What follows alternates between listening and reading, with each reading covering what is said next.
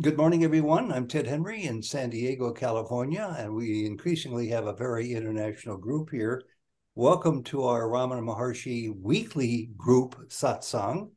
And on the first Sunday of every month, of course, Michael James is here. And I'm speaking directly to those who are watching Michael now on YouTube. Many people from around the world see these videos.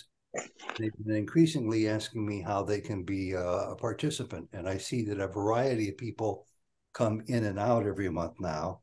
So I invite them in particular to consider joining us. Let Melissa in here to consider joining us on Sundays, the first Sunday of every month.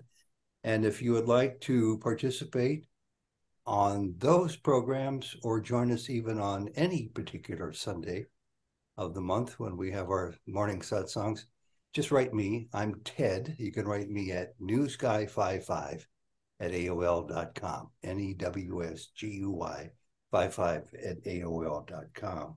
And I'll put all of our notifications on the list for our weekly Zoom meetings. That's everything here. So we'll get started with a question. I usually send out a notice asking for questions, and I got 6 of them coming in the last day and a half, 2 days. And McNair is with us, and he has the first question, which I'm going to read, McNair, because it's a little lengthy, and I want to make sure we get into it. So, McNair, thank you for your questions. They're concerns probably many of us, if not most of us, have had. In one way, you say, I understand the need to become familiar with Ramana Maharshi's teachings, especially as regards self-inquiry. An important point that I've harped on for a long time to get for understanding. To that end, I've read much about him and the teachings as well as the writings attributed to Ramana Maharshi. But if the one overriding purpose is to lead or to show us the way to engage in self-inquiry, you say, once I grasp the basic process of self-inquiry, is it really useful to continue reading and studying about Ramana Maharshi? After all, isn't it such reading and studying working in the realm of human illusory physical thought, which seems to be what we are supposed to move away from? Excellent question. Mike, over to you. Bhagavan's teachings are extremely simple. So it's relatively easy to get a basic grasp of what his teachings are about. But although they're very simple, they're also very deep and very subtle. So though that is, we can never say we have fully understood, particularly the practice of self-investigation. Though it's a very simple practice, it's simply a matter of attending to ourselves. It is a very deep and a very subtle practice. So our understanding, as we go deeper in the practice, our understanding becomes deeper, clearer, and more refined. This deepening of our understanding, the principal means by which our understanding is deepened is by the practice itself, but that it is also supplemented by studying Bhagavan's teachings and thinking about them carefully. So when I talk about Bhagavan's teachings, I'm not talking about there are so many books that have recorded conversations with him. These books, though there are useful things here and there in them, they are not truly representative of his teachings for 2 reasons. Firstly, because the answers Bhagavan gave were appropriate to the questions that were asked and the level from which the questions were asked. So many of the questions were asked by casual visitors or by devotees who didn't have such a deep understanding of his teachings. So he gave answers that were appropriate to the level of understanding of the people he was talking to. So often the things he would say were not truly representative of his core teachings. It was the appropriate thing to say to that person at that time, but that doesn't necessarily mean it represents his core teachings. Also, um, these books that record what he said, were not very accurately recorded, for obvious reasons. They weren't recorded on tape recorders. No one was there taking shorthand or any such thing. Generally, what happened, people would hear conversations. They would then afterwards jot down from memory. In some cases, it may be after a few hours or even a few days, or some cases it may be relatively soon afterwards, even if it was half an hour afterwards. But if you're listening to a conversation, how much do you actually retain? We don't remember every word that is spoken.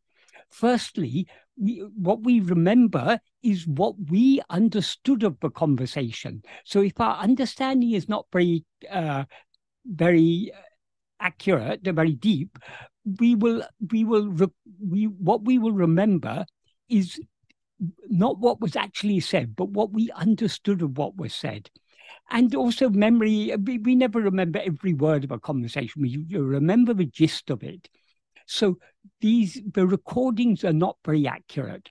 So, but if we want to get to the real heart of Bhagavan's teachings and really understand the core principles of Bhagavan's teachings, the principal source is his own original writings. There are other good books, like, for example, Guru Vachaka Kavai was recorded by Murugan.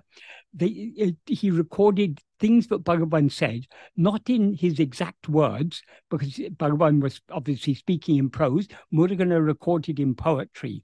But because Murugan had a very deep and subtle understanding from his own experience of following Bhagavan's path and reaching the goal, he was able to encapsulate in those verses the real import of what Bhagavan was saying. So Guru Vachaka Kavai is a very good supplementary work, but it's quite a big work. It consists of some 1,250 odd verses, which we're not likely to if we read it, we'll remember some of the verses, not all the verses. Whereas Bhagavan's original writings are actually relatively few in number. There's Nana, Who Am I, which consists of just 20 paragraphs. Bhagavan wrote it in the form of an essay, though it was originally question and answers. Bhagavan rewrote in the form of an essay, and while doing so, he refined it and he presented it in a very clear way. So that's just 20 short paragraphs. Then there are other important works like Uludu Napadu, is just 40 verses plus two benedictory verses. Upadesha Undya is 30 verses. And small works like Anma Bidde is 5 verses, Ekama Panchakam 5 verses, Apalapatu is 4 verses,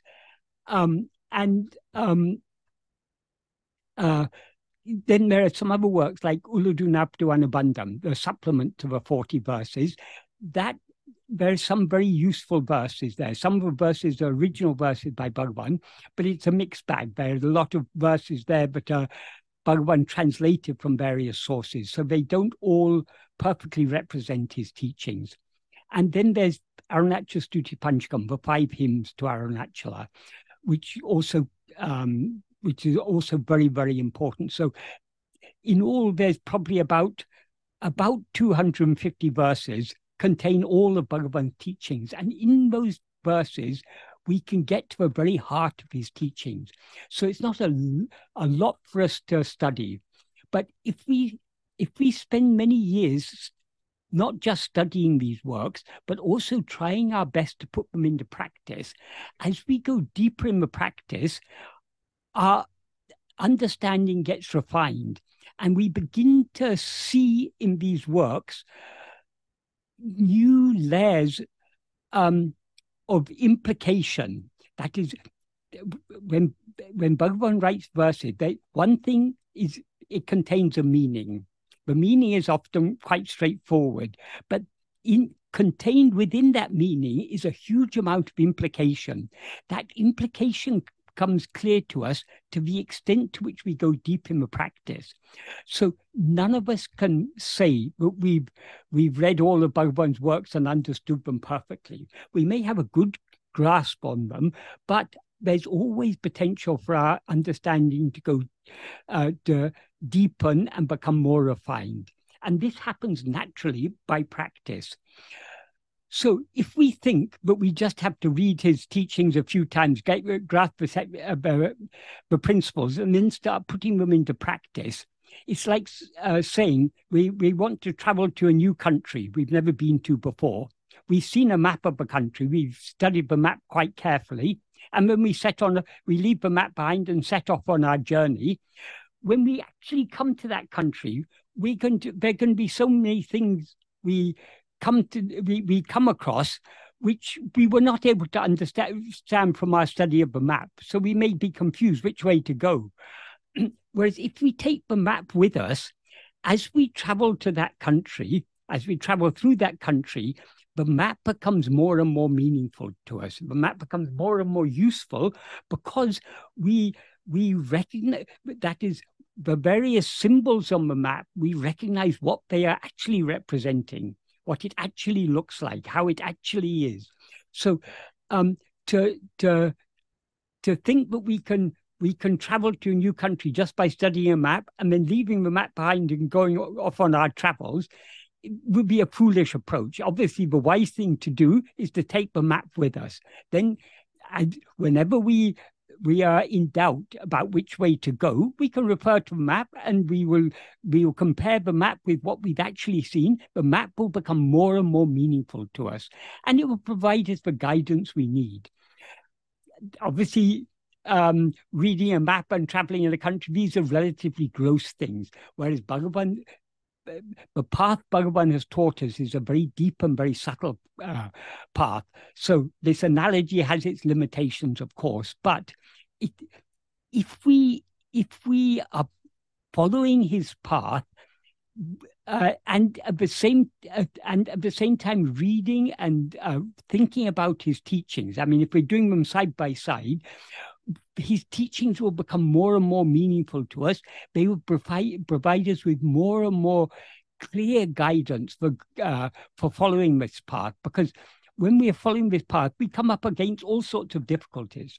The difficulties obviously aren't difficulties external to ourselves. The difficulties are our own vasanas, our own likes, dislikes, desires, attachments, and but we face so many difficulties when we're actually putting it into practice, because though we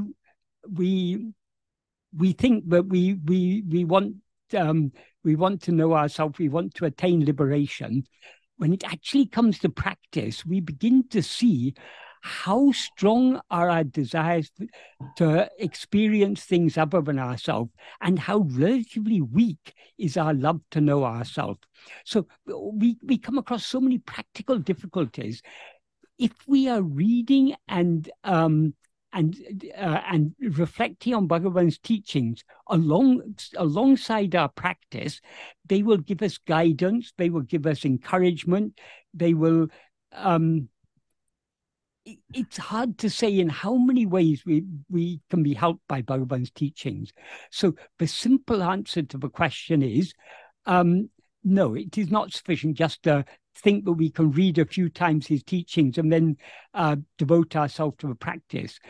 If we keep his teachings as a constant companion to ourselves, we don't always have to be reading them. If we've read enough times, we'll be familiar with them. But even if we're not reading them, we should at least be thinking about them. And from time to time, we may want to refresh our memory. What exactly did he say here? So we go back and read it.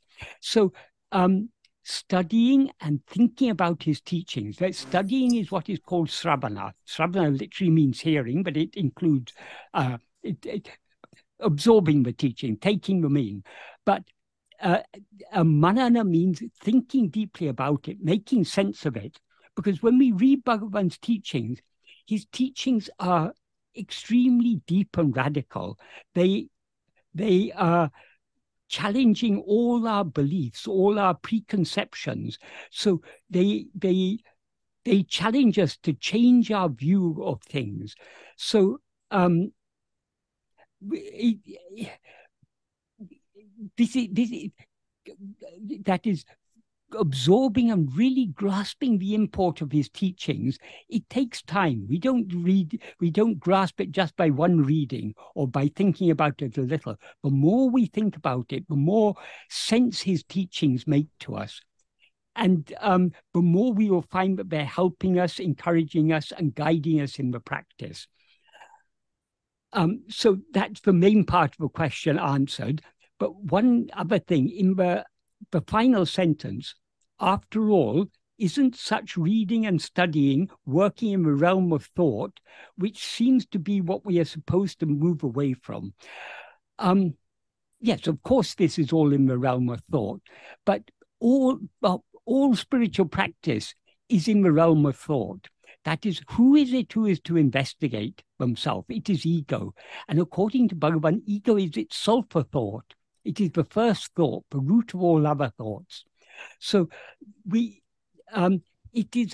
many people have a misconception, but self-inquiry means stopping all thoughts. If you stop all thoughts, that is self-inquiry. That is not the case. Merely stopping thoughts is not the means to know ourselves. Every night when we fall asleep, all thoughts stop. But we are not enlightened when we fall asleep. I mean, we're not enlightened by falling asleep. Enlightenment means the permanent eradication of thought. But thought will be eradicated permanently only when its root is eradicated. The root of all thought is the first thought, I, namely ego, the false awareness, I am this person. So long as this ego, that which is aware of itself as I am this person, so long as that exists, we are in the realm of thought. So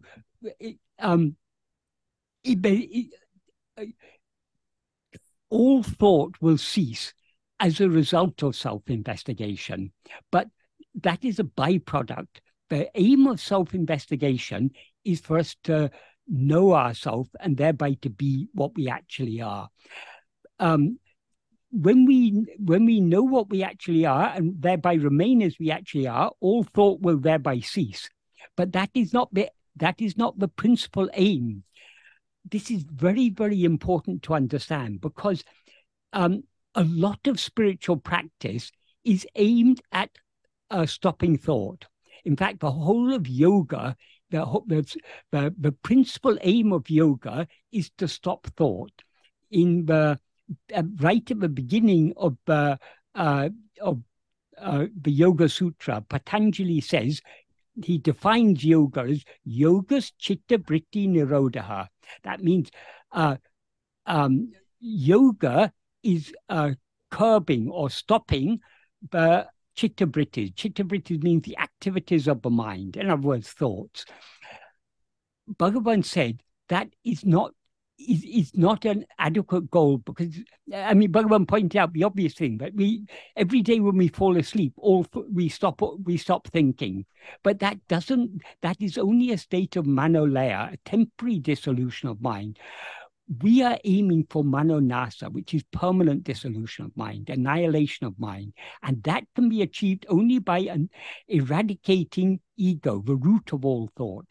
So we are in the realm of thought so long as we are doing any spiritual practice. Even self-investigation is still in the realm of thought, because that is, in self-investigation, we are turning our attention away from all other things back towards ourselves. And thereby we are bringing about the subsidence of all thought. But until ego is annihilated completely, we are still in the realm of thought. So self-investigation brings about a subsidence not only of other thoughts, but of the first thought, I. But until that first thought is completely eradicated, we have not escaped from the realm of thought. So we shouldn't. Thought is a means on this path. That is, we should use thought intelligently. thought is, after all, the directing of our attention towards anything is a thought. Instead of directing our attention towards any other thing, our aim in self-investigation is to direct our attention towards ourselves, because attending to anything other than ourselves is an activity of the mind. So it's an arising of thought, whereas attending to ourselves is a cessation of mind, a subsidence of mind, a cessation of thought. So though cessation of thought is brought about by self-investigation, it's not the principal aim of self-investigation. The principal aim of self-investigation is to know ourselves. So we shouldn't think that we have to be without thought. Generally, when people think that we have to be without thought, what they mean by thought, what they understand by the term thought, is the mental chatter. Some people say, I sat for meditation and for 20 minutes I was without thought. The I that was sitting, the body that was sitting is a thought. The I that was taking that body to be I is a thought, that is ego. But 20 minutes are a thought, it's all just thought. So when Bhagavan uses the term thought, of course, it includes the mental chatter, but it's not limited to mental chatter. Anything other than our own being, anything that rises, anything that appears and disappears is a thought. So the first thing to arise and the last thing to subside is this first thought, I. So that even this thought, even this I, the ego, is itself a thought. So, yes, ultimately we're supposed to move away from thought, but in order to move away from thought, we need to use the mind. We need to turn our attention away from other things back towards ourselves. And for that, we need understanding. That is, this, as I say, this is a very deep and subtle practice. We can practice, that is, the depth of our practice depends upon the depth of our understanding. As we go deeper in the practice, our understanding deepens. As our understanding deepens, we're able to go deeper. So it's not just a matter of read a few books, then stop thinking. That is not what the practice is. The practice is we are using our mind, our power of attention, to investigate what we actually are. So we are investigating the very root of all thoughts. The source, the root of all thoughts is ego, and the source from which ego and all other thoughts arise is ourself, our own being, I am. So that is what we're investigating. So we are investigating the root of thought, which leads us to the source of thought, and thereby we remain in that we remain in and as that source. Thereby we go beyond thought. We are not just deliberately trying to give up thoughts, because if we just deliberately try to give up thought, we will end up in manolaya. Manolaya means a temporary dissolution of mind, like sleep. Our aim is not a temporary dissolution, it is the permanent dissolution that can be brought about only by eradication of ego. And ego is a false awareness of ourself. That is, as ego, we're always aware of ourselves as I am this body, I am this person. That is a false awareness of ourselves, because this person is not what we actually are. So how to remove that false awareness of ourselves? Only by being aware of ourselves as we actually are. So knowing ourselves as we actually are is the means to eradicate ego. And eradicating ego is the means to move away from all thoughts, to get beyond thoughts, to destroy all thoughts. Without destroying ego, we cannot destroy thoughts. And without knowing ourselves, we cannot destroy ego. So the aim of self-investigation is to know who am I, not to stop thoughts. If we know who we are, then thoughts will stop of their own accord. But the aim is knowing what we actually are. So we should not be averse to thought. I mean, we live in the realm of thought. We can't get away from thought so long as we rise as ego. McNair, I hope that's an adequate answer to your question. Do you have anything further you want to ask on that? No, that was good, Michael. I appreciate it. I'm just going to have to listen to your answer several times, I think, to get the deeper meaning of it, but it was very helpful. And Yes. I appreciate the example of the map as well, Yes, yes. going on a trip. So thank you. That is, I have been studying Bhagavan's teachings now for it's 46, 47 years or so now. Though I'm studying the same work, the same few, as I say, just some 250 verses or so, I'm still learning from these. Because though I know the meaning of these verses, the implication is slowly, it reveals it. They reveal their implication to us, to the extent to which we go deep in the practice. So we can never say that we've understood Bhagavan's teachings perfectly. When we've understood his teachings perfectly, we will no longer be here to say, I have understood. When that I goes, that is the perfect understanding of his teachings. Until then, there's always room for deeper and clearer understanding. And to gain that deeper and clearer understanding, what is most important is the practice. The reading his teachings and thinking about them, they are supplementary. They supplement, they support the practice, but the practice is the key. If we want to really gain a clear and deep understanding of Bhagavan's teachings, but practicing self-investigation is the only way, because the light that illumines the mind, enabling it to know all other things, is the light of pure awareness, I am. When we are practicing self-investigation, we are turning our mind back towards that light, to the source of all clarity. And we are, so to speak, immersing ourselves in that, bathing in that. So we can say self-investigation is a practice of bathing in the clarity of the pure awareness that we actually are. So the more we bathe in that clarity, the more our mind will be purified and clarified, and we'll understand these things. Understanding will become deeper, more refined, and more subtle. We're not learning new facts. It's understanding that gets deepened. It's not knowledge that we're gaining. It's not knowledge in the sense of information. It's knowledge in the sense of understanding, clarity. Thank you. Second question, and I want to ask that as soon as I try something a little different by just enumerating two takeaways. You talk so well, Michael. You say so much that's important. And you mentioned this earlier, sometimes we can just sort of glean the significant parts of what we read or what we hear or what you tell us. My two takeaways that I underscored because they seem to rise above all the other wonderful points you said was to move away from thought. We need to use our mind. It sounds like a contradiction, but of course it's not. And the second one is, when we know what we are, all thoughts will cease, which I think is of great usefulness to anyone who have. When we know what we actually are, ego will cease. And when ego ceases, then only will all thoughts cease permanently. Yeah, excellent. Okay. There's a very nice thing that Bhagavan often used to say.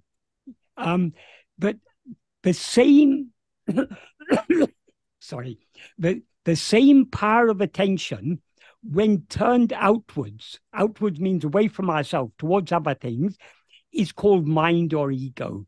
The same power of attention, when it turns within, it shines as pure awareness. So they're not two things here. That is, the mind that we are using to know ourselves is, in essence, it is nothing but ourselves. That is, we call it mind when it's turned outwards, when it assumes the form and becomes, I am this person, I am this body. But when the same awareness that is now being directed outwards, when it's directed back within towards itself, it dissolves in itself and remains as itself. That is what we actually are.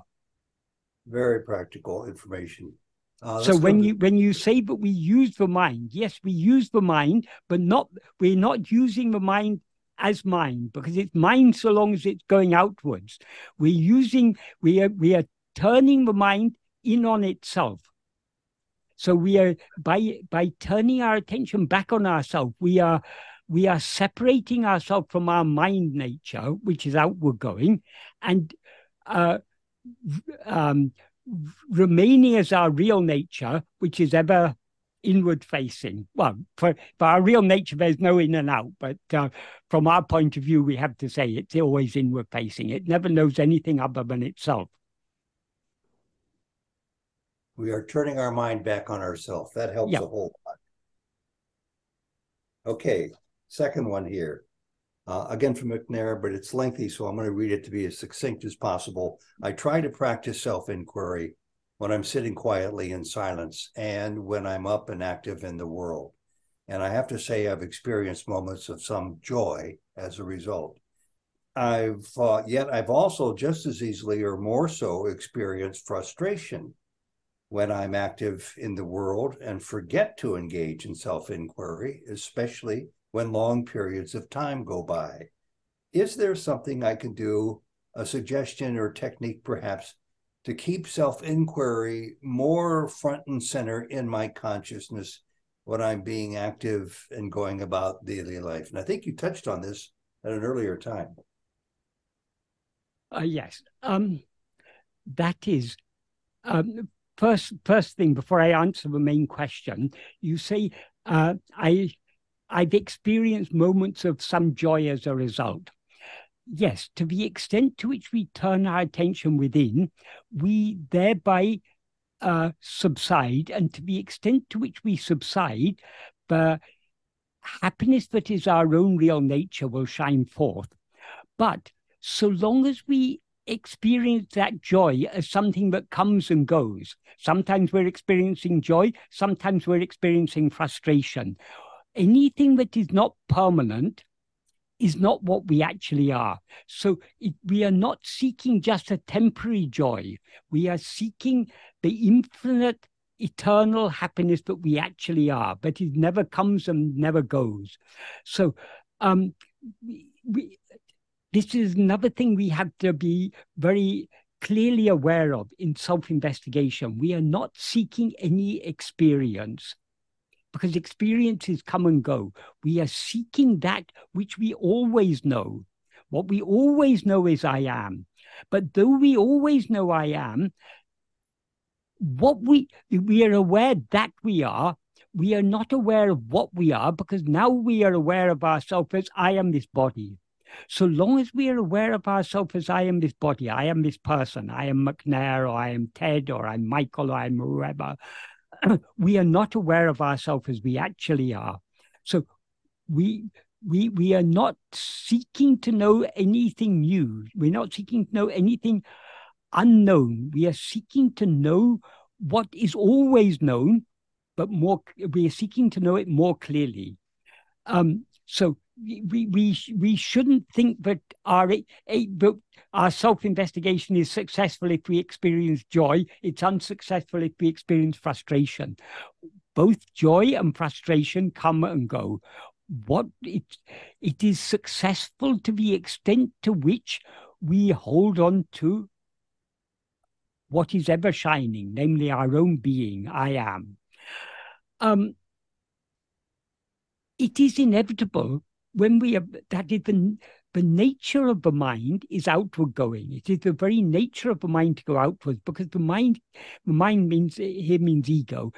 Ego cannot rise, stand, or flourish without attending to things other than itself. So it is the very nature of ego to be always going outwards. When we are trying to turn our attention within, we are going against the very nature of ourself as ego, in order to find our real nature, which never goes outwards. So we are, so to speak, swimming against the current. The current of the mind or ego is constantly flowing outwards. We are trying to go within. So we will not. This is not a path that we're going to one day that we can sit down and attend to ourselves 24/7. It's not like that. So long as the until ego is completely eradicated, there will be fluctuations. Sometimes our attention will be going outwards more, sometimes it'll be going inwards more. So we just have to accept that this is the nature of the mind. We shouldn't get frustrated. We need to be very, very patient with ourselves. We need to be willing to accept any amount of failure, because without failure, we will never succeed in this path. Failure, that is, the road to success is paved with failure. If we've never failed, we will never succeed. So we shouldn't be frustrated by the fact that our mind keeps on going outwards. However many times it goes outward, we try to bring it back within. Frustration is just a state of mind. It's a state of irritation. We're frustrated with ourselves because we are not attending to ourselves more. That is counterproductive, because that frustration is something other than ourselves. The frustration is not there all the time. Whatever is not ever shining is not ourselves. So rather than wasting our time feeling frustrated, to whom is this frustration? We turn our attention back to ourselves. So we shouldn't allow ourselves to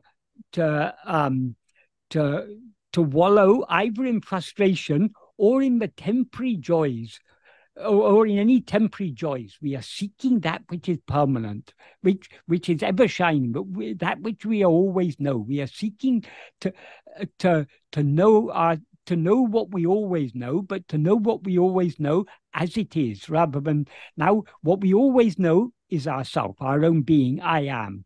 But now we don't know I am. We don't know ourselves as we actually are. We know ourselves as I am this body. So it's we are not seeking anything that is impermanent, anything that comes and goes. We are seeking that which is ever shining. And that is what we should hold on to. So however many times our attention goes outwards, all we have to do is to try to bring it back within. Sometimes it may go outward for a long period of time. As soon as we notice that we are not attending to ourselves, rather than getting frustrated, oh, so much time has passed, thinking like that, oh, my attention is on other things. To whom are all these other things appearing? Who am I who am going outwards? We turn our attention back on ourselves. So you say, is there something I can do, a suggestion or technique perhaps, to keep self-inquiry more front and center in my consciousness when I'm being active and going about daily life? There is only one thing you can do. That is persevere in the practice. There is no magic technique or suggestion, no magic way of doing this. The only way to succeed in this path is by patient and persistent practice. However many times we fall down, we need to get up. In other words, however many times our attention goes outwards, we need to bring it back within. Only by persistent practice in this way can we succeed. In the Bhagavan is very, very clear on this in the 6th paragraph of Nana. What he says is, if other thoughts rise, without trying to complete them, in other words, without allowing our attention to be carried away by that thought, without trying to complete them, it is necessary to investigate to whom they have occurred. That means that as and when each thought arises, rather than allowing our attention to get carried away after that thought, to allow that thought to complete itself, we need to turn our attention back towards ourselves. In other words, when he says we need to investigate to whom they have occurred, to whom do all thoughts occur? They occur only to us. So investigating to whom they have occurred means investigating ourselves. It means turning our attention away from the thought back towards ourselves, the one to whom the thoughts have occurred. So, as I say, what he says is, if other thoughts rise, without trying to complete them, it is necessary to investigate to whom they have occurred. However many thoughts rise, so what? That's a very, very important sentence. Bhagavan isn't concerned, it isn't asking us to be concerned about thoughts. He says, however many thoughts rise, so what? Vigilantly, as soon as each thought appears, if one investigates to whom it has appeared, it will be clear to me. If one, so that means if we, when the thought appears, instead of allowing our attention to go after it, if we investigate to whom it has appeared, we're turning our attention back to ourselves, to me, to the one to whom the thought appeared. And having turned our attention back to ourselves, what should we do? We should try to hold our attention on ourselves. That's what he means in the next sentence when he says, if one investigates, who am I? That is, investigating to whom means turning our attention away from whatever appears back towards ourselves, the one to whom it has appeared. Investigating who am I means having turned our attention back to ourselves, we then have to hold ourselves. So what he says in the next sentence is, if one investigates who am I, the mind will return to its birthplace. Investigating who am I means vigilantly attending to ourselves, holding our attention on ourselves, not allowing it to be carried away again by thought. So if we investigate who am I, the mind will return to its birthplace. The term he used in Tamil for birthplace is Pirapidam, which literally means birthplace. That implies its source, the place from which it arises. So what is the source from which the mind arises? In sleep, there is no mind. In waking and dream, there is a mind. So the mind must arise from that which remains in sleep. What remains in sleep is only ourself. So we ourselves are the birthplace of our mind. So when he says the mind will return to its birthplace, it means that by turning our attention to ourselves, we, the mind, will thereby subside in our own real nature, in what we actually are, which is the source from which we have risen as this mind. And then he says in the next half of the same sentence, the thought that had arisen will also cease. That is, to the extent that ego subsides and dissolves back into its source, its attention is thereby withdrawn from other things, and so the thoughts cannot exist without us being aware of them, because thoughts appear only in our awareness. So if we turn our attention away from the thought back towards ourselves, the one to whom the thought appeared, the thought that had risen will also cease. That is, we will subside, and the thought will, and whatever thought had arisen will also subside along with us. And then he says in the next sentence, this is a very, very important sentence, when one practices and practices in this manner, for the mind, the power to stand firmly established in its birthplace increases. Here, when he says one practices and practices, in Tamil it's said very, very forcibly, Ippadi paraka paraka. Ippadi means in this way, in this manner. Paraka paraka means when one practices. It's a repetition to put emphasis on the need for this practice. When one practices and practices in this manner, for the mind,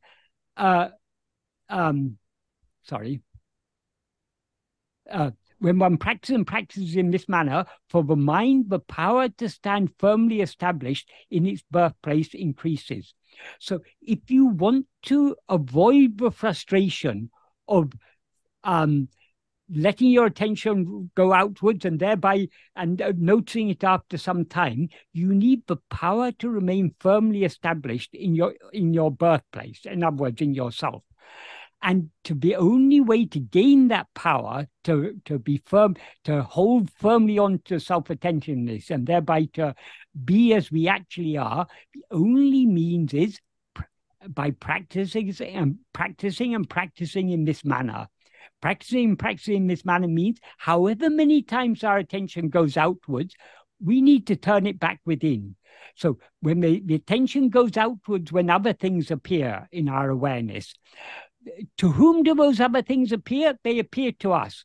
So by by investigating to whom they appear, that means we are turning our attention back towards ourselves. We then try to hold on to that self-attentiveness. To the extent to which we hold on to self-attentiveness, we thereby subside. And until again due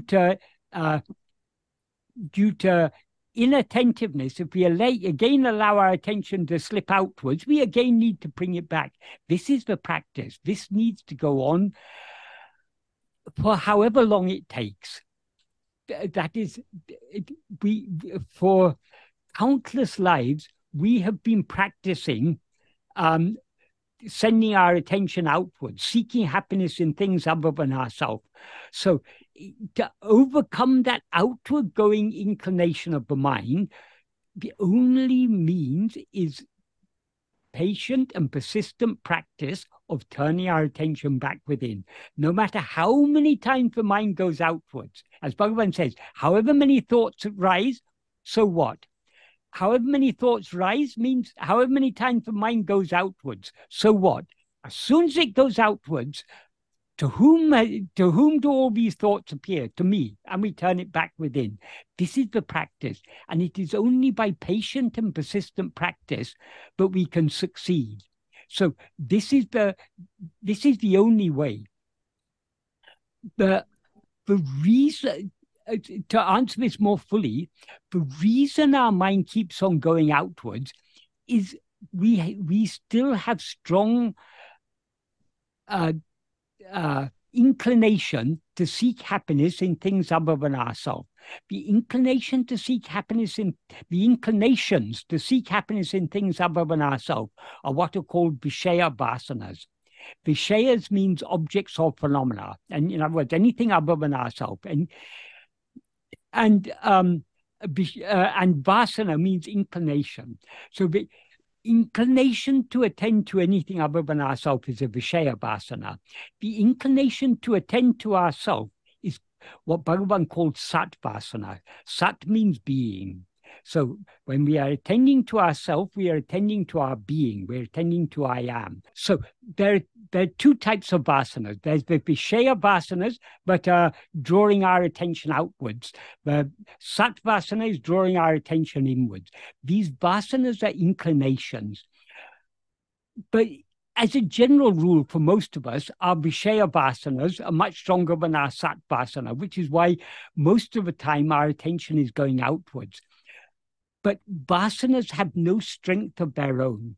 Vasanas derive their strength from us. So vasanas are, to the extent to which we allow ourselves to be swayed by any vasana, that vasana is thereby strengthened. We can see that in our daily life. Supposing you have any weakness, any desire, anything that you like to indulge in. For example, just to give a very simple example, some people smoke cigarettes. Because they indulge that inclination to smoke, that inclination becomes stronger and stronger.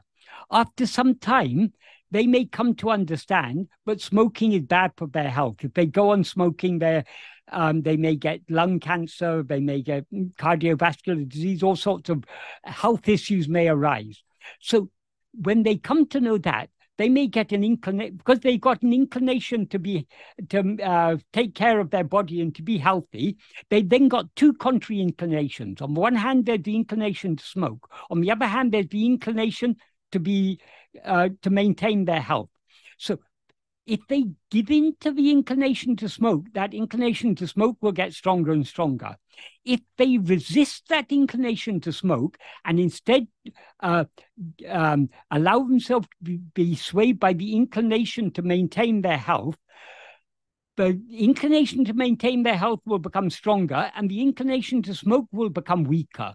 This is just the nature of vasanas. So we all have countless vasanas. As Bhagavan describes it very beautifully in the 10th paragraph, the first sentence of the 10th paragraph of Nana.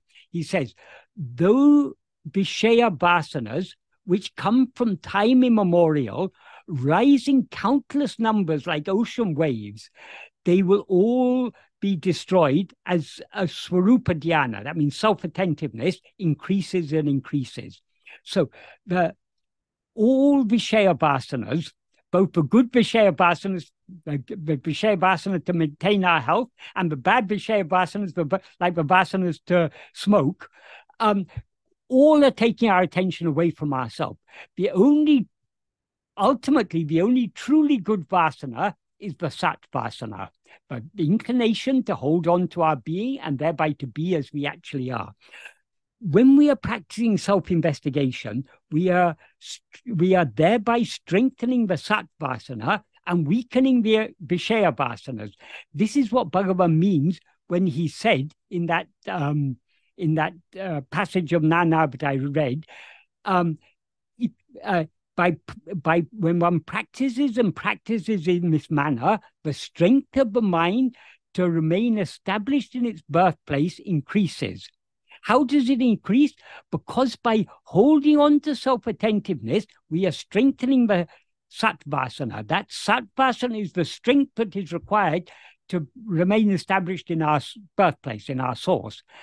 And by the stronger the Satvasana becomes, the weaker the Vishaya-vasanas become. Because when we are holding on to self-attentiveness, the Vishaya-vasanas will always be trying to pull our attention away from ourselves.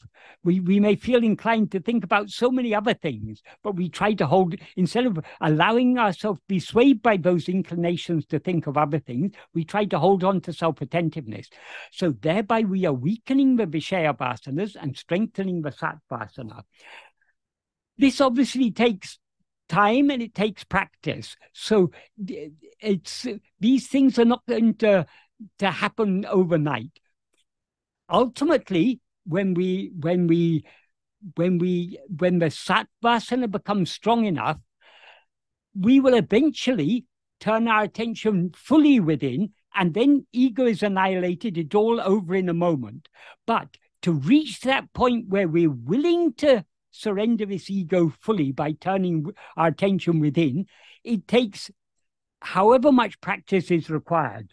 It may take days, months, years, lifetimes. It doesn't matter.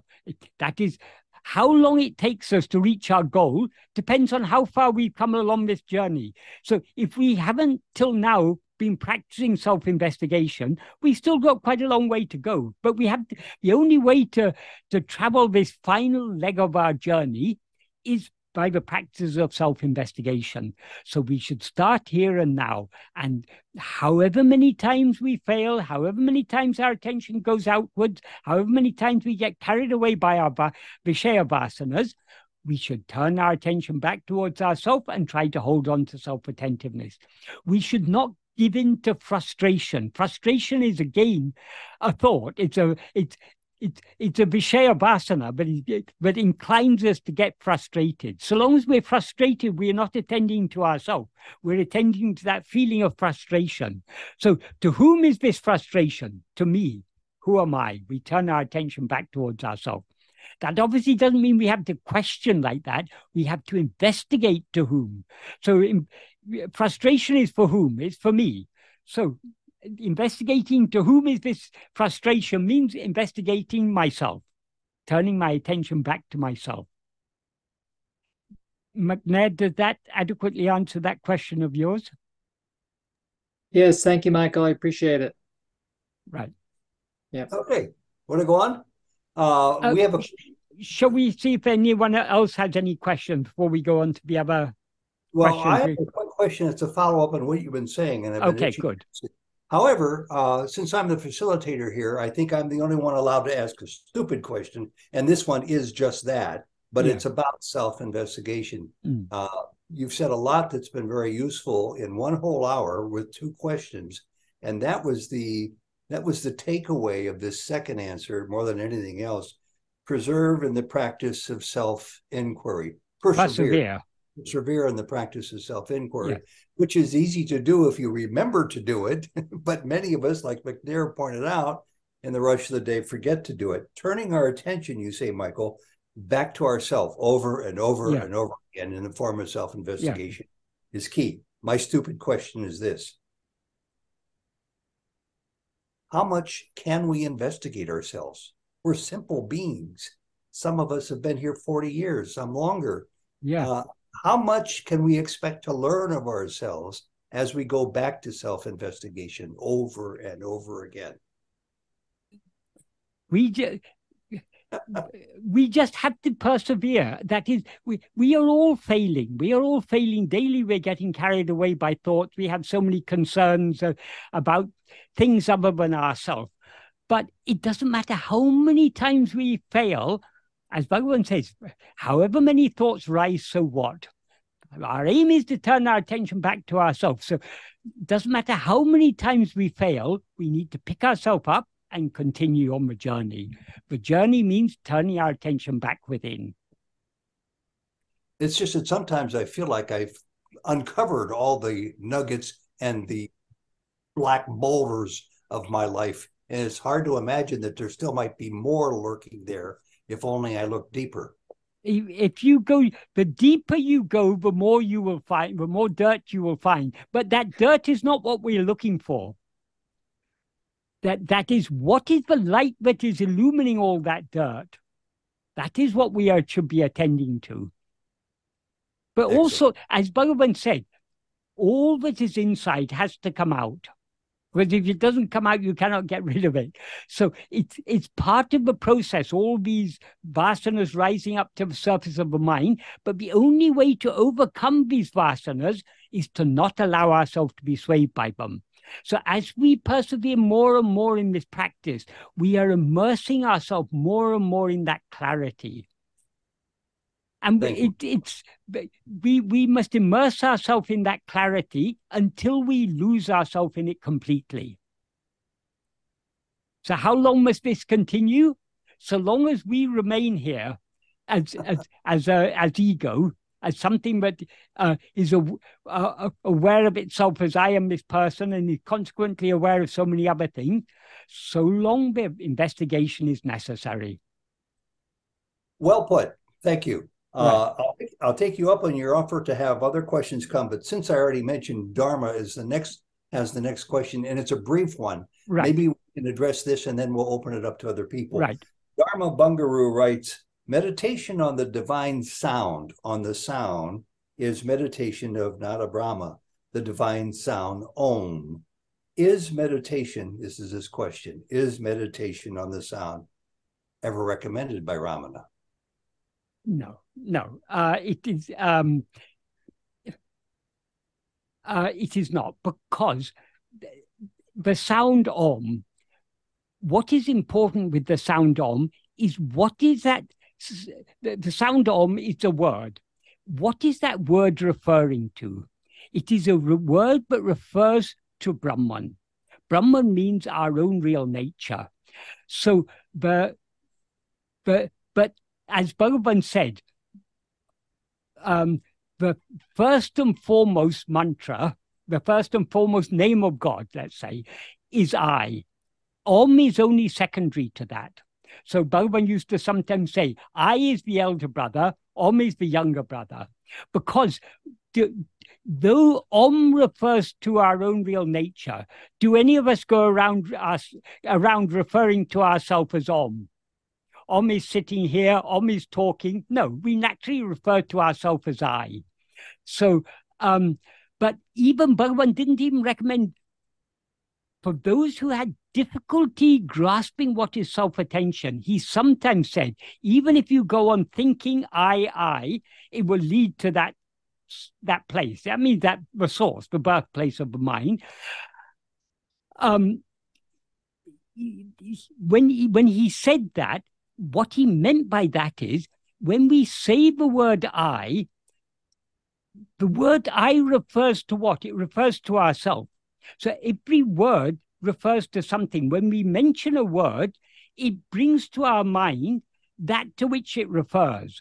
So if I say New York, it brings a certain city to our mind. If I mention ocean, it brings a vast body of water to our mind. If I say apple, it brings a certain fruit to our mind. If I say running, it brings a certain activity to the mind. When we say when we say I, that word I, if whatever, it doesn't matter which language it is. If English happens to be our mother tongue, then I. If our mother tongue happens to be French, then it's je. If it's Spanish, then yo. If it's Sanskrit, then aham. If it's Tamil, it's nan. There are so many different words, but whatever is not the word but is important. What is that word referring to? It's referring to ourselves. So by um, thinking of that word, that draws our attention back to ourselves. Just like thinking the word apple brings a certain object to our mind, a certain fruit to our mind, thinking the word I brings to our mind that which the word I refers to. So Bhagavan is not recommending meditating on the sound I or the sound om, but on what those sounds refer to. That is ourself. There is a, wait a second, I'll just find it. There is the teaching, but Bhagavan, wait a second.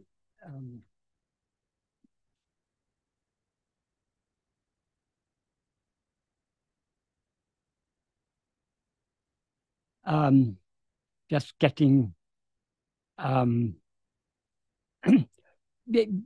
there's an incident in Bhagavan's life that you may be aware of. There was a person called Kavyaganta Ganapati Sastri. He was a great poet in Sanskrit. And he, from a young age, he wanted to do tapas. The aim for which he wanted to do tapas means austerity.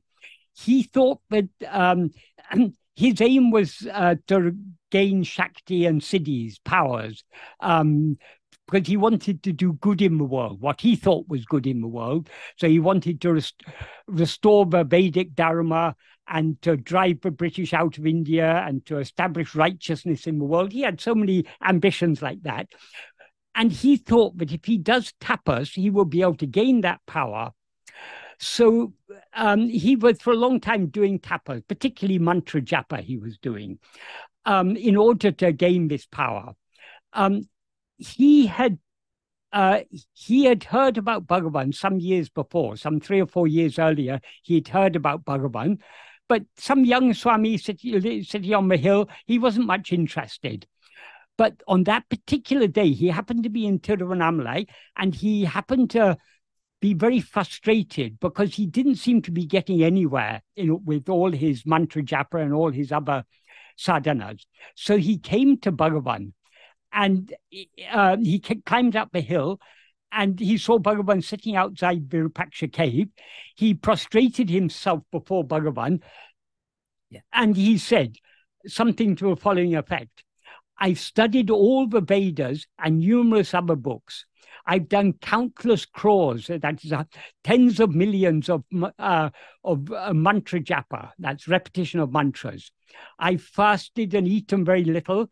Yet what is it that is actually meant by tapas is still not clear to me. Graciously explain to me what tapas really is. At first, Bhagavan just kept quiet and silently gazed at him. But after about 15 minutes, Kavyaganta said, I've read in books about such chakshu diksha, that's initiation by sight, but I cannot grasp the truth that is taught thereby. So graciously explain in words. Bhagavan then said, the meaning of what he said in Tamil, nan nan embadu enge irandu purupadu kirado ade govanital manam ange linamahum aduve tapas. That means if one attentively observes that from where what says I goes out, there the mind will be dissolved. That alone is tapas. The reason Bhagavan framed the answer like that is, Kavyaganta's question was, I have studied all the Vedas. I have done so much mantra japa. I have fasted. I have done this. I have done that. So what Bhagavan says is, if one attentively observes that from where what says I goes out. So what is it that is saying I have done this, I have done that? That is ego. From where does that ego go out? Only from ourselves. That is, ego cannot arise from anything other than ourselves. Because as I mentioned earlier, what remains in sleep is only ourself in the sense of our being, I am. That is what we actually are. Only from ego rises only in waking and dream. So it must rise from something that is there in its absence. In the absence of ego, what remains is only ourself. So ego rises from ourself, from our own being. So attentively observing that from where what says I goes out means attentively observing ourself, the source from which ego has risen. And he says, if one attentively observes that, in other words, if one attentively observes oneself, there the mind will be dissolved.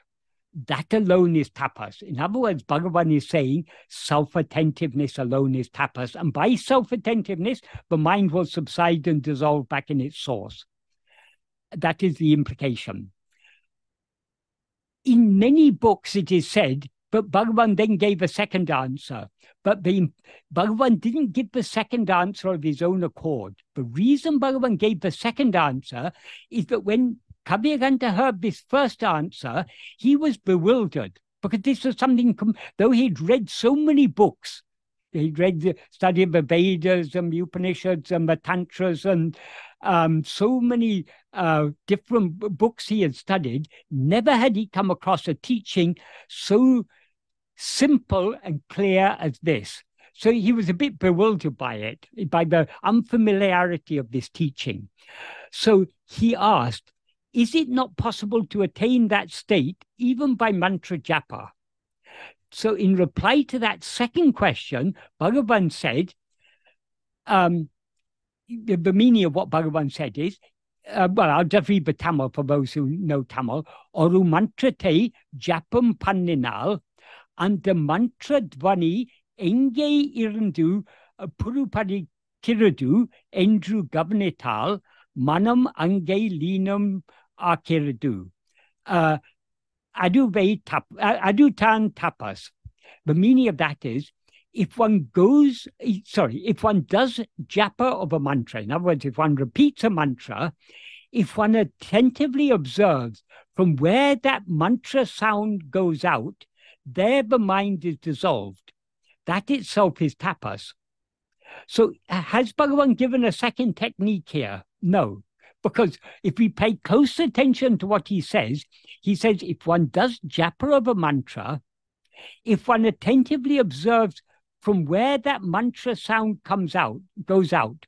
So if you are doing japa, if you're mentally repeating a mantra, from where is that mantra sound coming? It's coming only from you. So when he says, if one attentively observes from where that mantra sound goes out, he means if you attentively observe yourself, there the mind is dissolved. That itself is tapas. So actually, this second teaching, what Bhagavan is teaching in the second teaching, is exactly the same that he taught in the first teaching. But in both cases, he's saying that we should attend to ourselves, the source from which ego and everything else arises. And if we attend to ourselves, the source from which all these things rise, the mind will be dissolved there. Everything else will be dissolved along with it. And that alone is tapas. In other words, the subsidence of ego is alone tapas. And the subsidence of ego can be achieved only by self-attentiveness. So why I brought up this now in relation to this question, because the question is whether Bhagavan recommended meditation on the sound Om. No. Even if people wanted to do japa of the sound Om, Bhagavan would say what you should attend to is the source from which that sound is coming. That source is yourself. So the sound, though the sound Om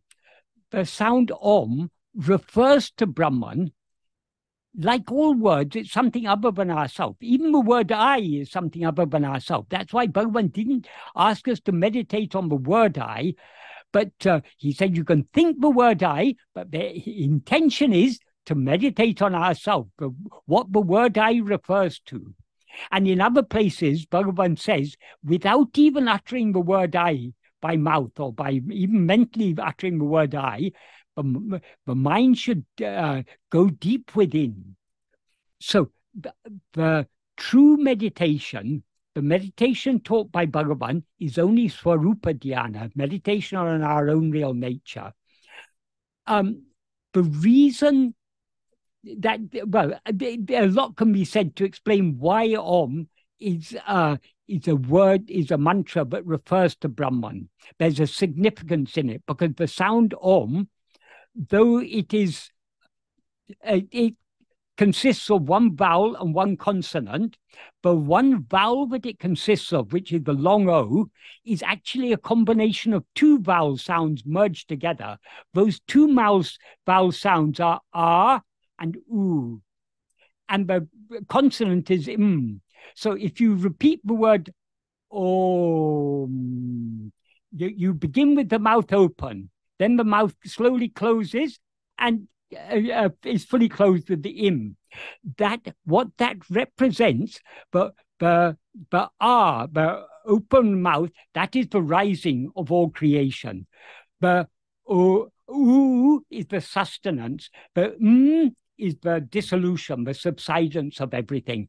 And what remains after Om is silence. That is our real nature. So there so many reasons. I mean, there's a lot of significance to this word Om, but Bhagavan does not recommend we should meditate on Om. He meditates on but he recommends that we should meditate on that to which the word Om refers. That is ourself. Because words come and go. We ourselves remain. So Bhagavan didn't recommend meditating on any words. For example, some people, because it is said, but you are Brahman, Tattvamasi, you are that, and Aham Brahmasmi, I am Brahman. Some people think that the way to know ourselves is to meditate, I am Brahman, or I am consciousness, or I am the self, or people say all sorts of things. That is not what Bhagavan recommends. Bhagavan says, but what is the purpose of the Mahavakya? You are that. Till now, we have been looking for that. That means Brahman or knowledge or happiness or whatever we're looking for.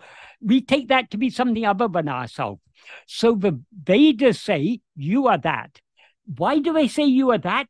Because we cannot find what we are looking for by looking outside. What we are looking for is nothing other than ourselves. So they say, you are that, in order to turn our attention away from looking outside to looking back within. So if you are that means you are Brahman. If Brahman is ourself, we shouldn't be meditating, I am Brahman, because so long as we don't know Brahman, the word Brahman is just for us, it's a thought. We've got some idea. Brahman means something very vast, very big, the infinite whole.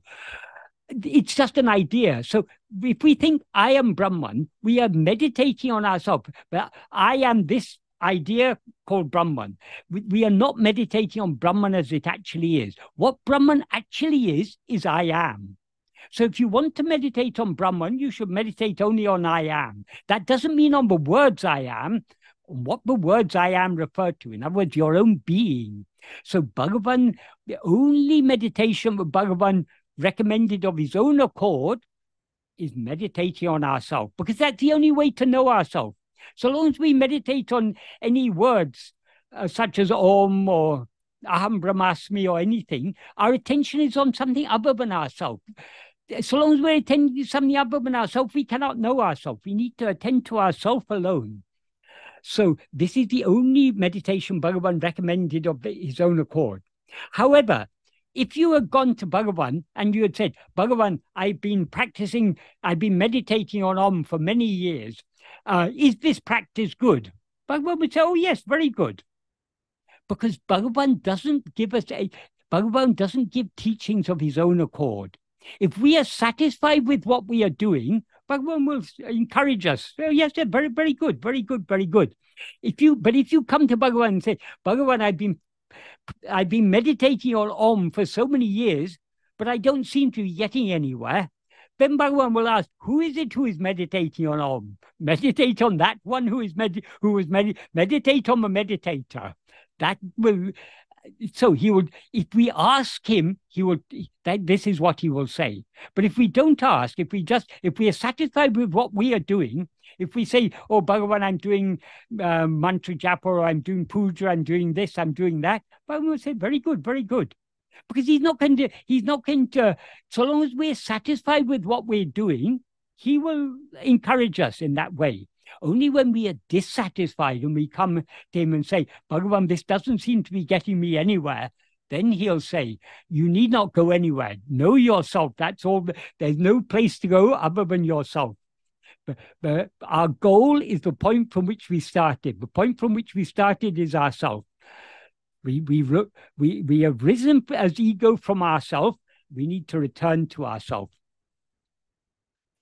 That's why sometimes Bhagavan used to say, go the way you came. There's a story. Once some person came from a faraway place and came to Bhagavan and said, Bhagavan, I want to know the way. I've studied so much about spirituality and everything, but it's still not clear to me what is the way. What is the way forward? How am I to know myself or something? I don't know exactly what he asked Bhagavan. Bhagavan replied, go the way you came. That person was a bit put out. I've come all this distance to ask him, and he just told me to go the way you came. So he was feeling a bit upset, and he came out of the hall. And he said, see, I've come all this distance, and he just says to me, go the way you came. And then that person he said it to explained to him, no, what Bhagavan means what Bhagavan said has a very deep meaning. From where have we come? We have risen from ourselves. We've risen as ego. From ourselves, we need to go back the way we came. In other words, we need to go back within.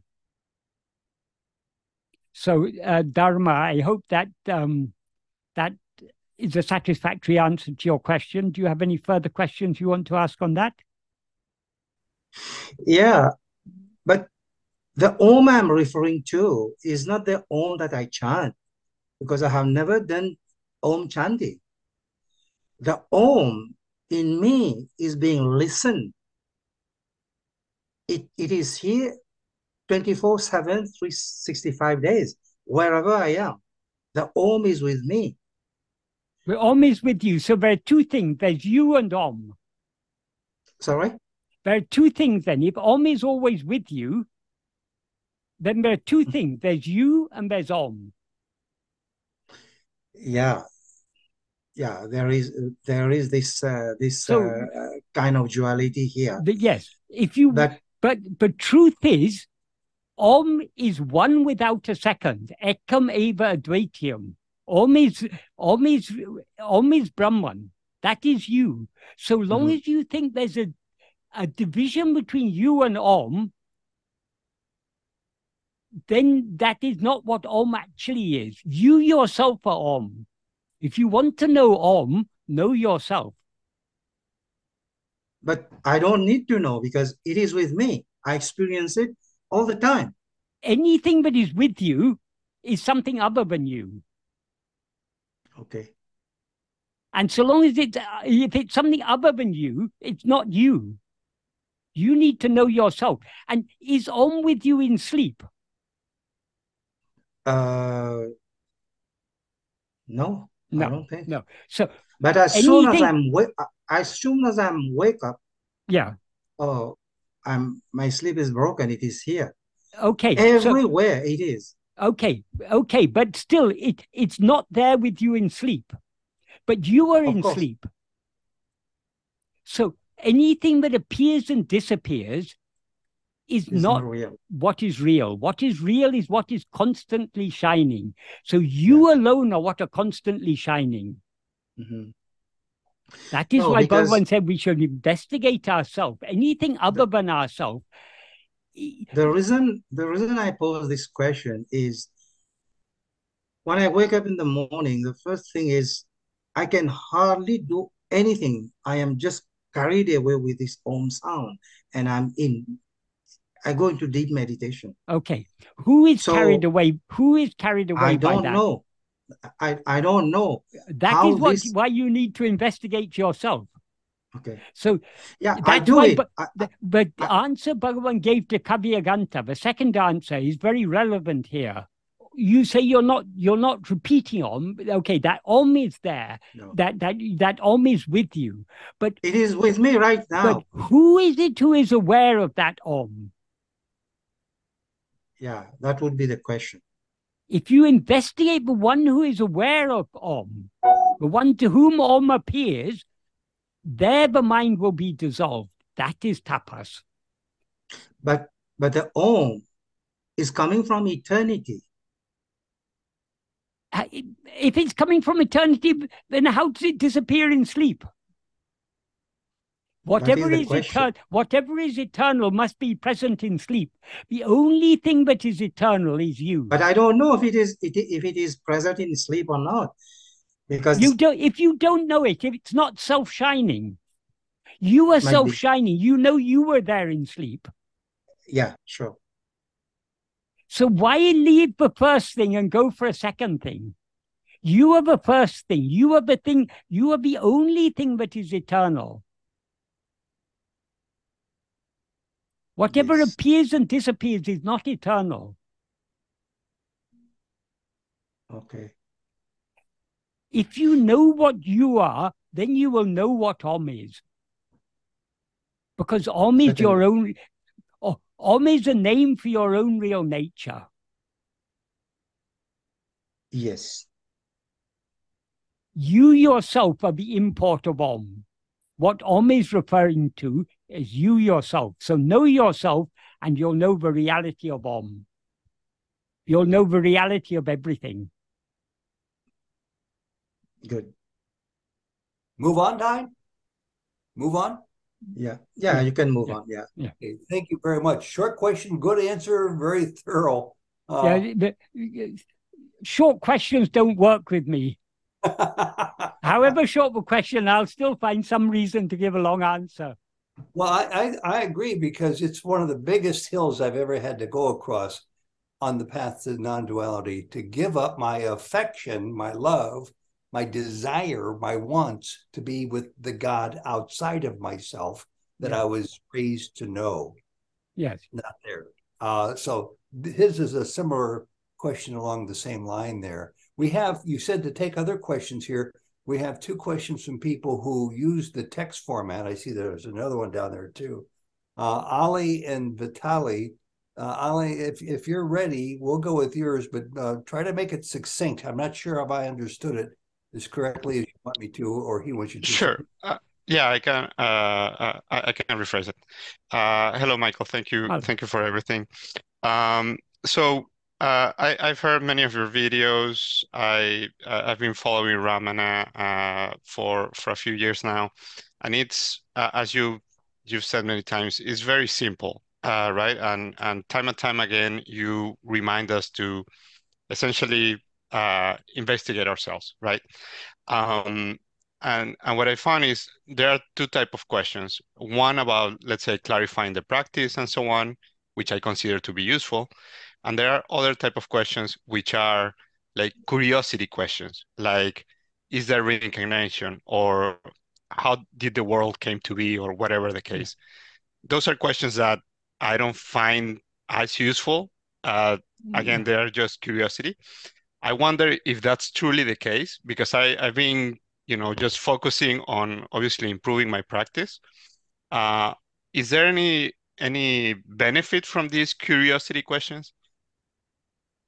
It depends on the benefit lies in what type of answer is given. Bhagavan talked about how the world originated. But the answer he gave was a very practical answer, but draw our attention back to ourselves. The world appears to whom? It appears to us. The world appears when we rise as ego. It disappears when we subside. So ego, the world is an object. Who is the subject who knows that object? It is ego. What is the reality of that ego? That is what we actually are. That is, the world derives it, the world seems to exist only in the view of ourself as ego. So the world derives its semi-existence from the semi-existence of ourself as ego. And from where does ego derive its semi-existence? Only from the real existence of ourself. So we ourselves are the reality that appears as ego, and ego is what sees itself as the world. So if these questions are answered properly, it's all pointing us back to the same thing. For example, in Uludunapadu, some of the early verses of Uludunapadu, Bhagavan talks about the world. But all those verses, he's pointing our attention back towards ourselves. He says in verse 4, he says, in the very first verse, he says, because we see the world, accepting that there's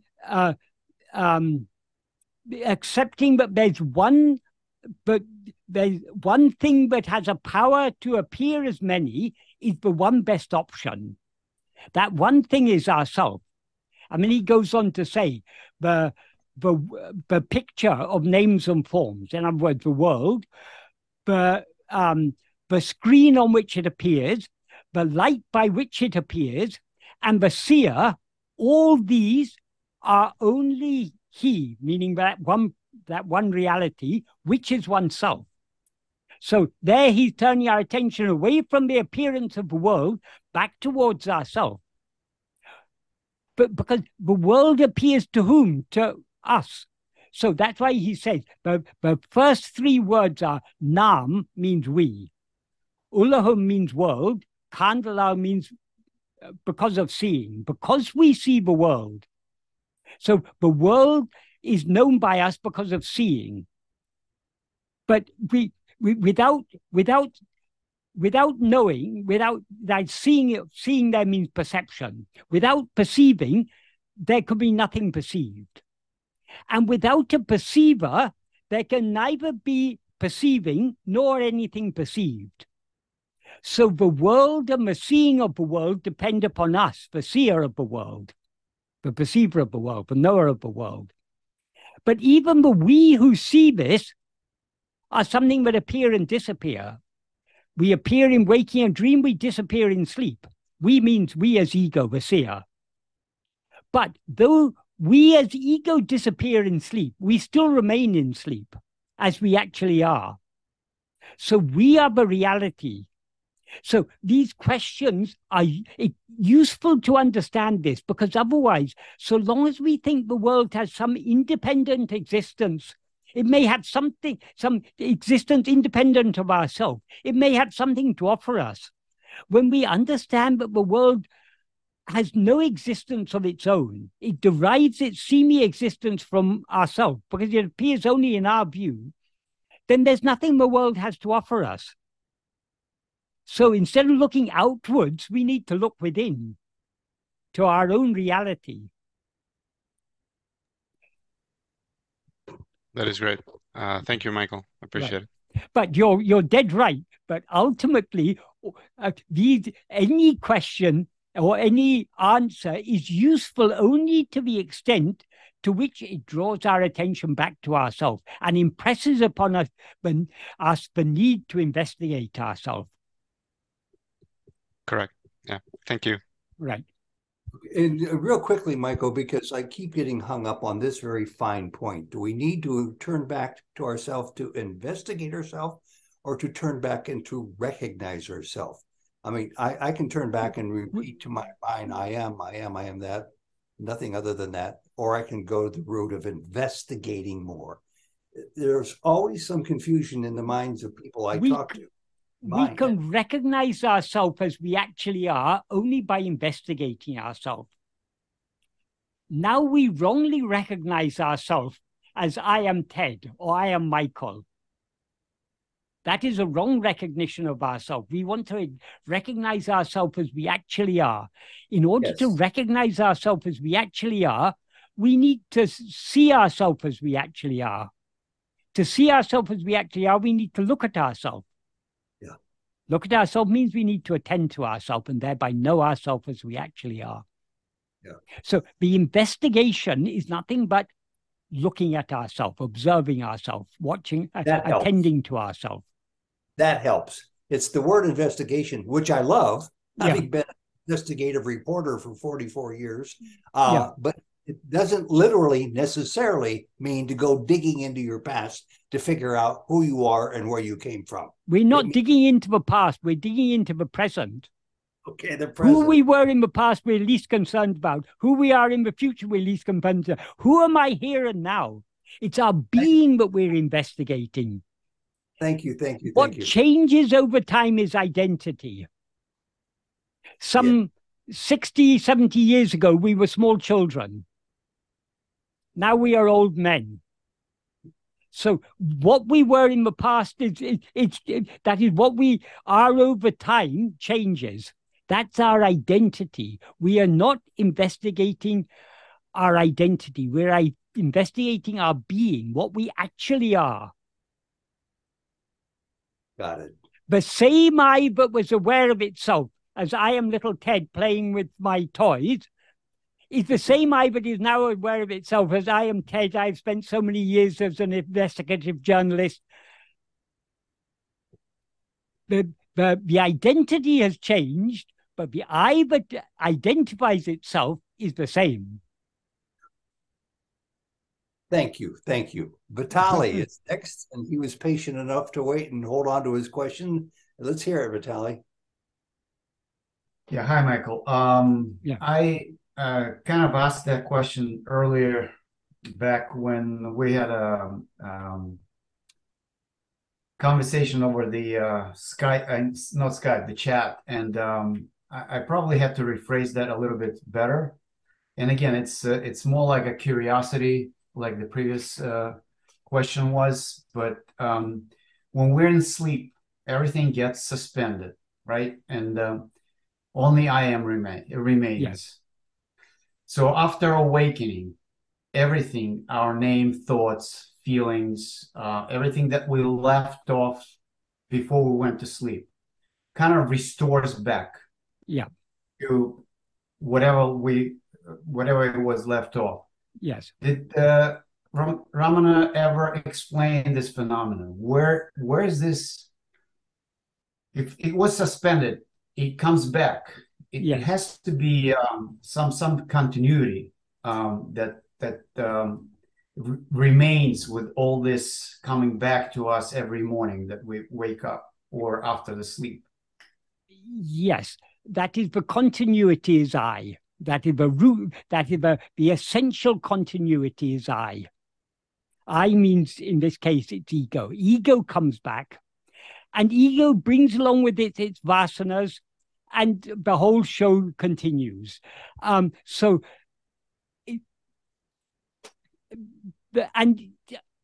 whole of our present life is one dream. So our identity remains the same.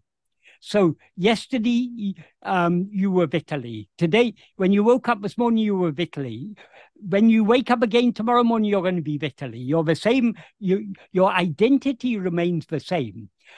But what actually remains in sleep is nothing but I am. Then people say, oh, but if only I am remains, how the same ego comes back again? If ego ceases to exist in sleep, how does it come back again?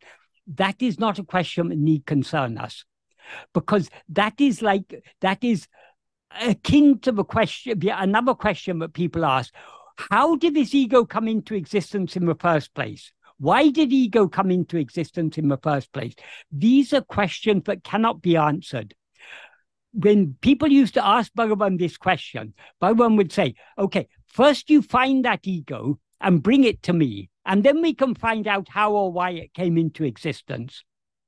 If we investigate this ego, if we try to find it, it will take flight, it'll run away, it'll disappear. But there's no such thing. We seem to be ego only so long as we're looking outwards. If we look within, has anyone ever seen such a thing as ego? There's no such thing to be found. We seem to be ego only when we don't look at ourselves. When we look at ourselves, there is no ego to be found. Since ego doesn't actually exist, to explain how it came into existence, why it came into existence is irrelevant.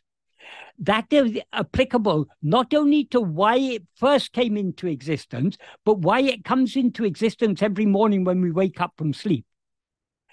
However, not everyone is satisfied with this answer, so they persist in asking, oh, no, but then it must have existed in some form in sleep, otherwise how can it come back again?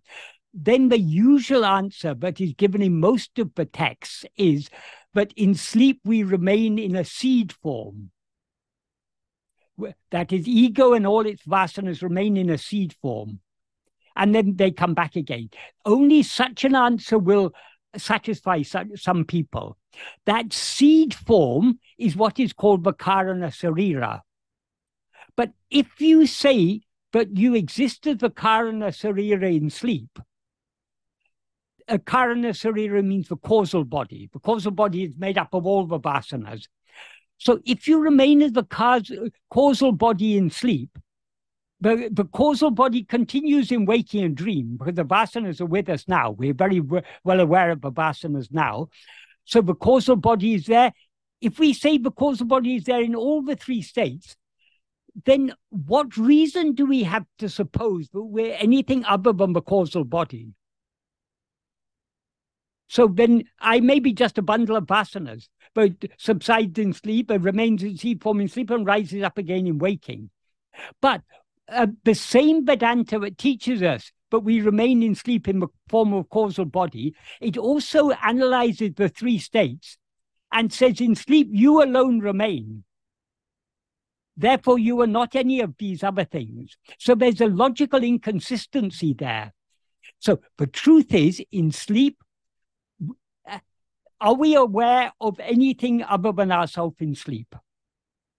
We're not aware of vasanas. We're not aware of the world. We're not aware of the body. We're not aware of ourselves as I am Vitaly, I am Michael, I am anyone. So the simple answer given by Bhagavan, in ego, there is no, in sleep, there is no ego, no mind, no ego, in any form whatsoever. What exists in sleep is only ourselves. Why did ego then rise up in the morning? Investigate and see whether ego has risen now. If you investigate to see whether it exists now, you'll find that it never actually came into existence at all. So the question of how or why becomes irrelevant. That is, we need to be we need viveka. Viveka means discrimination, judgment, a clear discernment. So we need to apply this viveka to what questions are useful to ask and what questions are not useful to ask. Asking what we actually are or who we actually are is a useful question to ask. And it's we shouldn't just ask the question, we should investigate to find out what we actually are. But asking why all this has appeared, how it has all appeared, these are not useful questions, because it's giving reality to all these things. If you're saying, how did ego rise in the morning? Why does all this appear? You're giving a reality to these things. Whereas these things have no reality whatsoever. They are just appearances, and they appear only in the form of view of ego. And in whose view does ego appear? Only in the view of ego. So if ego investigates itself to see what it is, it will cease to be ego and remain as it actually is. And then all questions become irrelevant. Otherwise, if we begin seeking to answer these things, there will be endless questions. This is why philosophy, if you read all the philosophy books in the world, would fit many, many libraries. So much philosophy has been written, so many philosophical questions have been written because of the outward going mind. So we need to decide, what are we here for? Do we want to have satisfactory answers to everything? Or do we want to know and be what we actually are? If we know and remain as we actually are, there will be nothing to ask any questions about. So long as we continue asking questions about anything other than ourselves, we are allowing our mind to go outwards, and it is endless. It's endless. There's no philosophy or science is ever going to get to the end of the outward search for knowledge. You can go on searching for knowledge outwardly, and you'll be learning more and more and more and more. But what happens to all that knowledge when you fall asleep? What happens to one who has all that knowledge when you fall asleep? That one who has all this knowledge gained in the waking state ceases to exist in sleep. So what value does that knowledge have?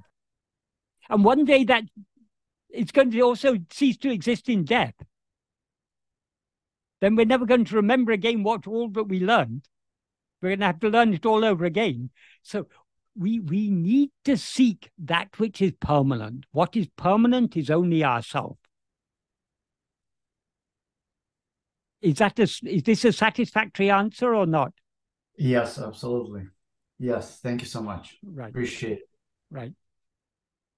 So let's take a look at the calendar, at the clock on the wall. Tough spot for an old radio and TV guy because you try to make it right up on the hour.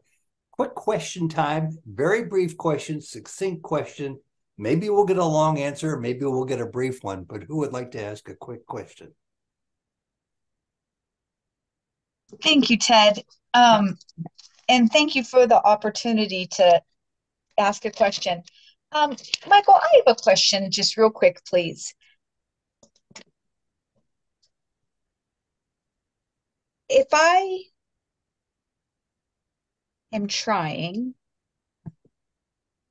for example, to resolve karma, I'm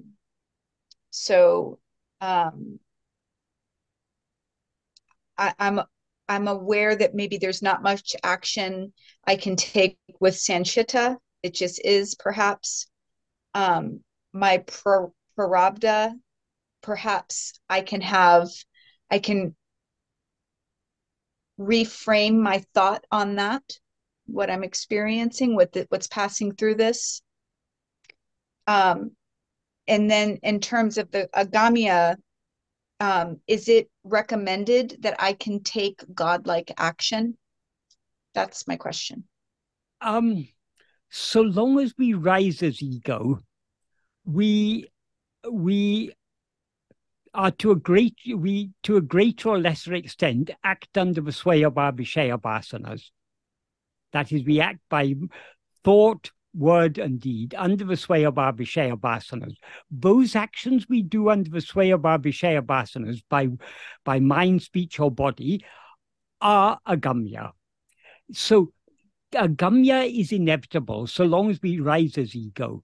If we want to put an end, if we want to refrain from doing agamya, we need to refrain from rising as ego. To refrain from rising as ego, we need to hold on to self-attentiveness. But the means to, and that holding on to self-attentiveness is the only means to resolve all karma. Bhagavan has explained this very nicely in verse 38 of Uludunapadu. What he says in verse 38 is, if we are the doer of actions, we will have to experience the resulting fruit. We are the doer of action so long as, sorry, that's the first sentence. I'm now just explaining that. We are the doer of action so long as we rise as ego, because when we rise as ego, we identify the bundle of 5 sheaths as I. That means the actions done by body are actions done by me. The actions done by speech are actions done by me. The actions done by mind are actions done by me. I am thinking, I am talking, I am sitting, standing, walking, or whatever. So we identify with the actions of these instruments because we have risen as ego. So we have a doer of action so long as we rise as ego. Consequently, we have to experience the fruit of the actions. But then he goes on to say in the next sentence, when one knows oneself by investigating who is the doer of action, doership will depart and all the three karmas will come to an end. What does he mean by that? Who is the doer of action is ego. If we investigate ego, we will then know ourselves. We are not ego, but we have a reality underlying ego. If you look carefully at the snake, you will know the rope. You will see the rope. Likewise, if we look carefully at ego, we will see what we actually are, because we are the underlying reality. But we are what is now mistakenly appears, or what we mistakenly see as ego, is what we actually are. That is our reality. We are the underlying reality of ego. So if we investigate the doer of action, in other words, if we investigate ego, we will thereby know ourselves. When we know ourselves, ego is thereby destroyed, because ego is a false awareness of ourself. So long as you're aware of yourself as I am Leah, that which is aware of itself as I am Leah is ego. So that which is aware of itself as I am this or I am that is ego.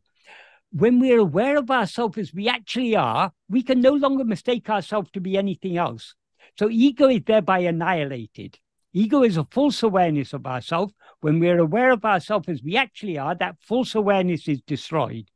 When ego is destroyed, since ego is the doership is also destroyed.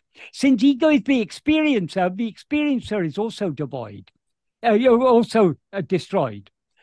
When there's no doer and no experiencer, how can there be any of the three karmas? You need a doer to do agamya.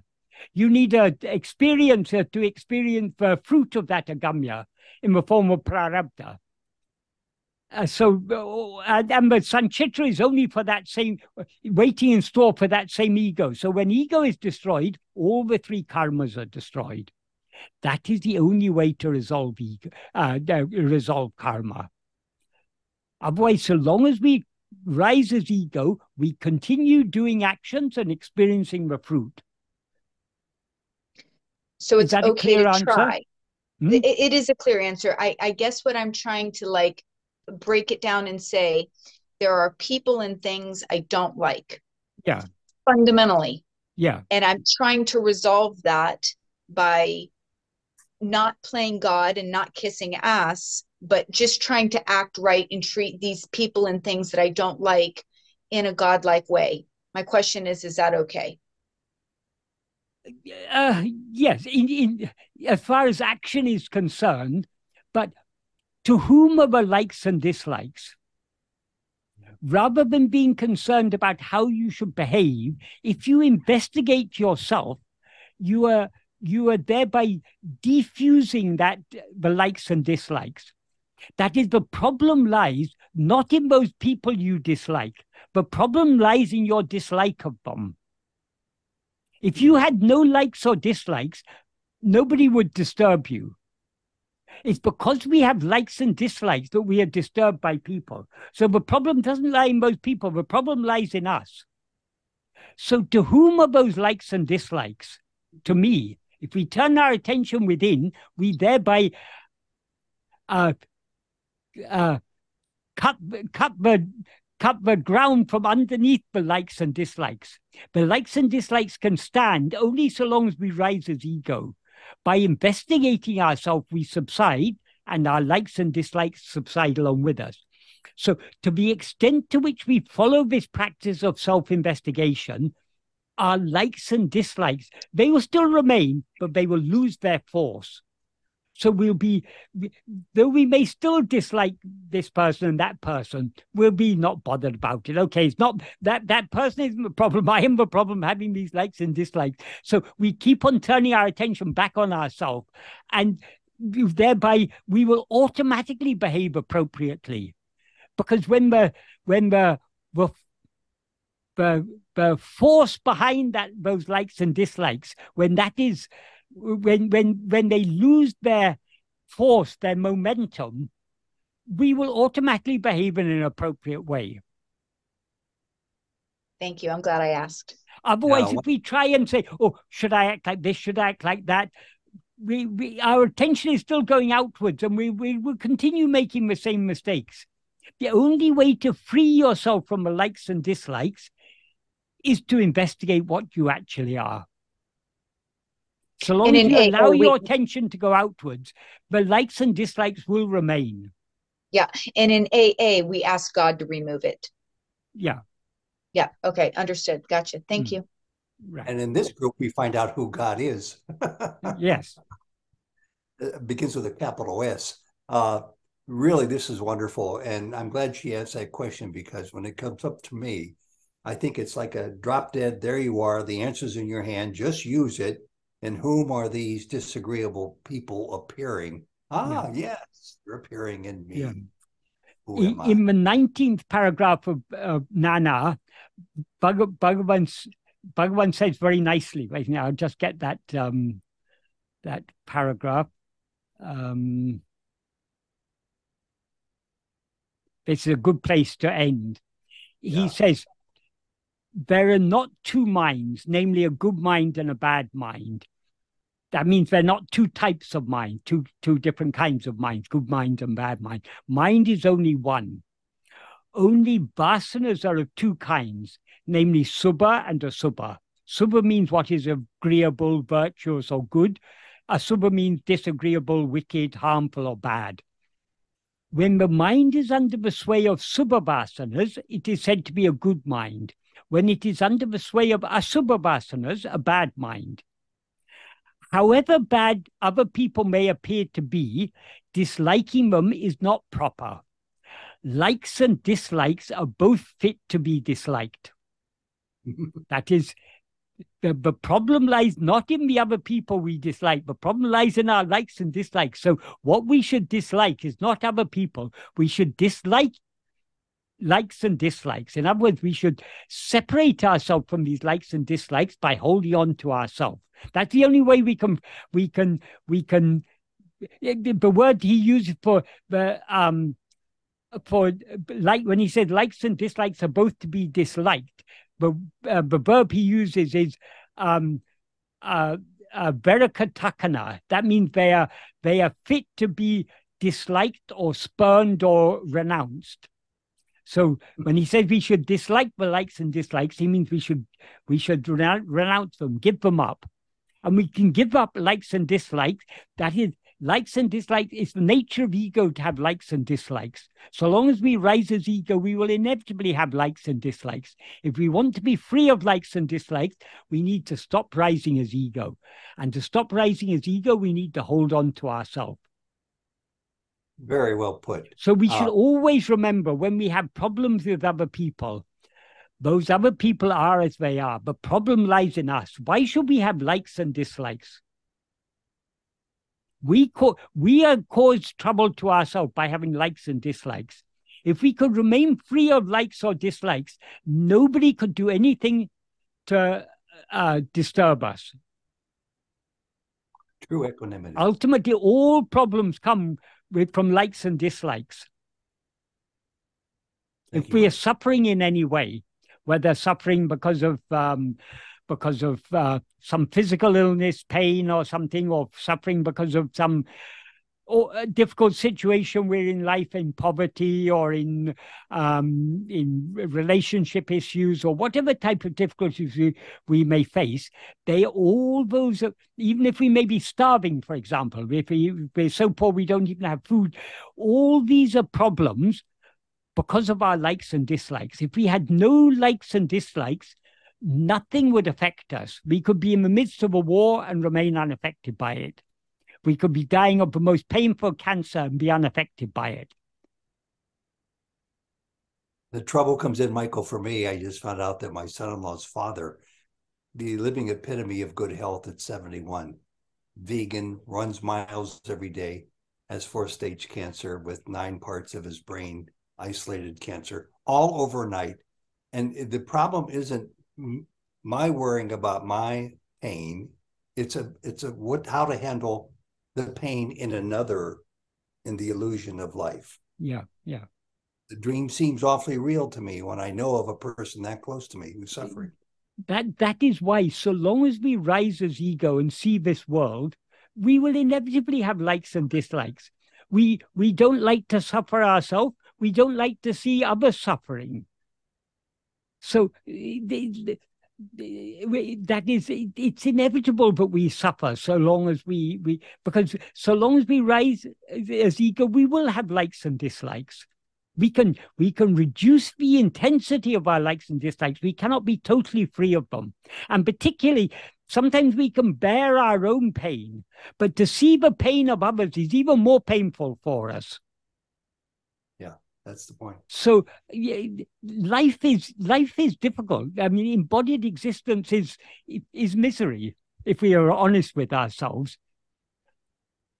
The only solution to all these things is to turn within and to subside back within. So long as we rise as ego, to a greater or lesser extent, we will inevitably have likes and dislikes. We will inevitably enjoy the joys of life and suffer the miseries of life. But these are all inevitable so long as we rise as ego. By following this path, we can reduce the intensity of our likes and dislikes. We can become more detached, more equanimous, more kind, caring, loving. All these things will happen to the extent that we follow this path. But the problems still remain to a greater or lesser extent. We can be free of all problems only by refraining from rising as ego. And we can refrain from rising as ego only by knowing and being what we actually are. That's why all questions finally must come back to the one fundamental question: who am I? Very good. Ultimately, that is the only question worth considering. All the other questions are useful to the extent to which they point us back to this first question. Yeah, yeah. Thank you, Michael. The answer to this first question, who am I, can be found only by investigating ourselves, by seeing what we actually are.